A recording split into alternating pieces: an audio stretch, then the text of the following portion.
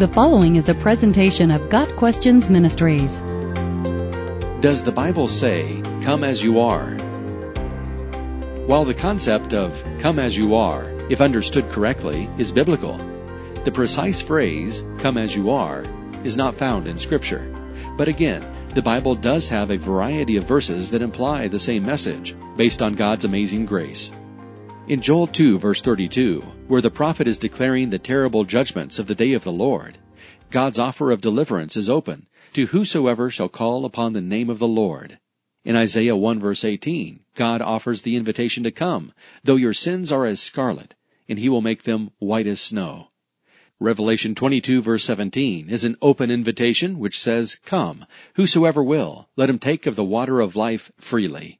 In these and other verses, the clear implication is that, even though we are sinners, God desires us to come to him as we are, so that he can cleanse us.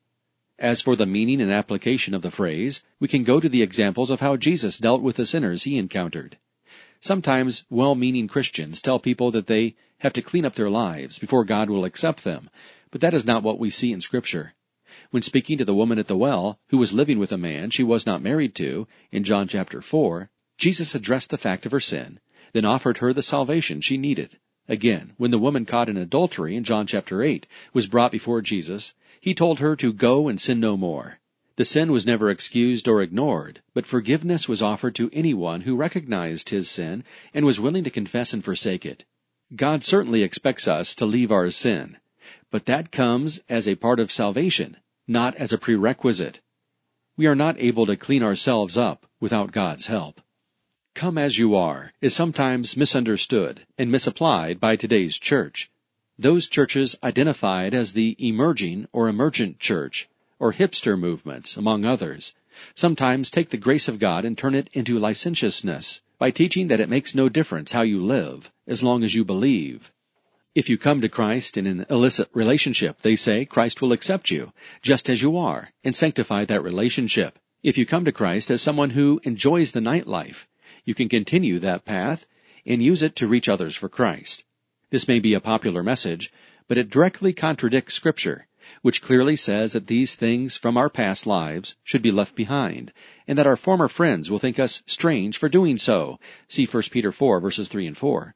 Romans 13, verse 13 commands us to walk honestly or decently, no longer participating in the licentious lifestyle of the world. Galatians 5, verse 13 says that we are called to liberty, but that we cannot use liberty for an occasion to the flesh, excusing our continued sins.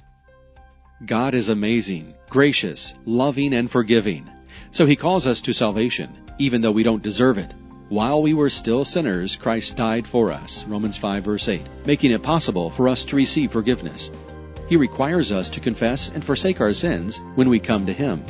But he receives us just as we are, then begins to change us as we submit to him in obedience.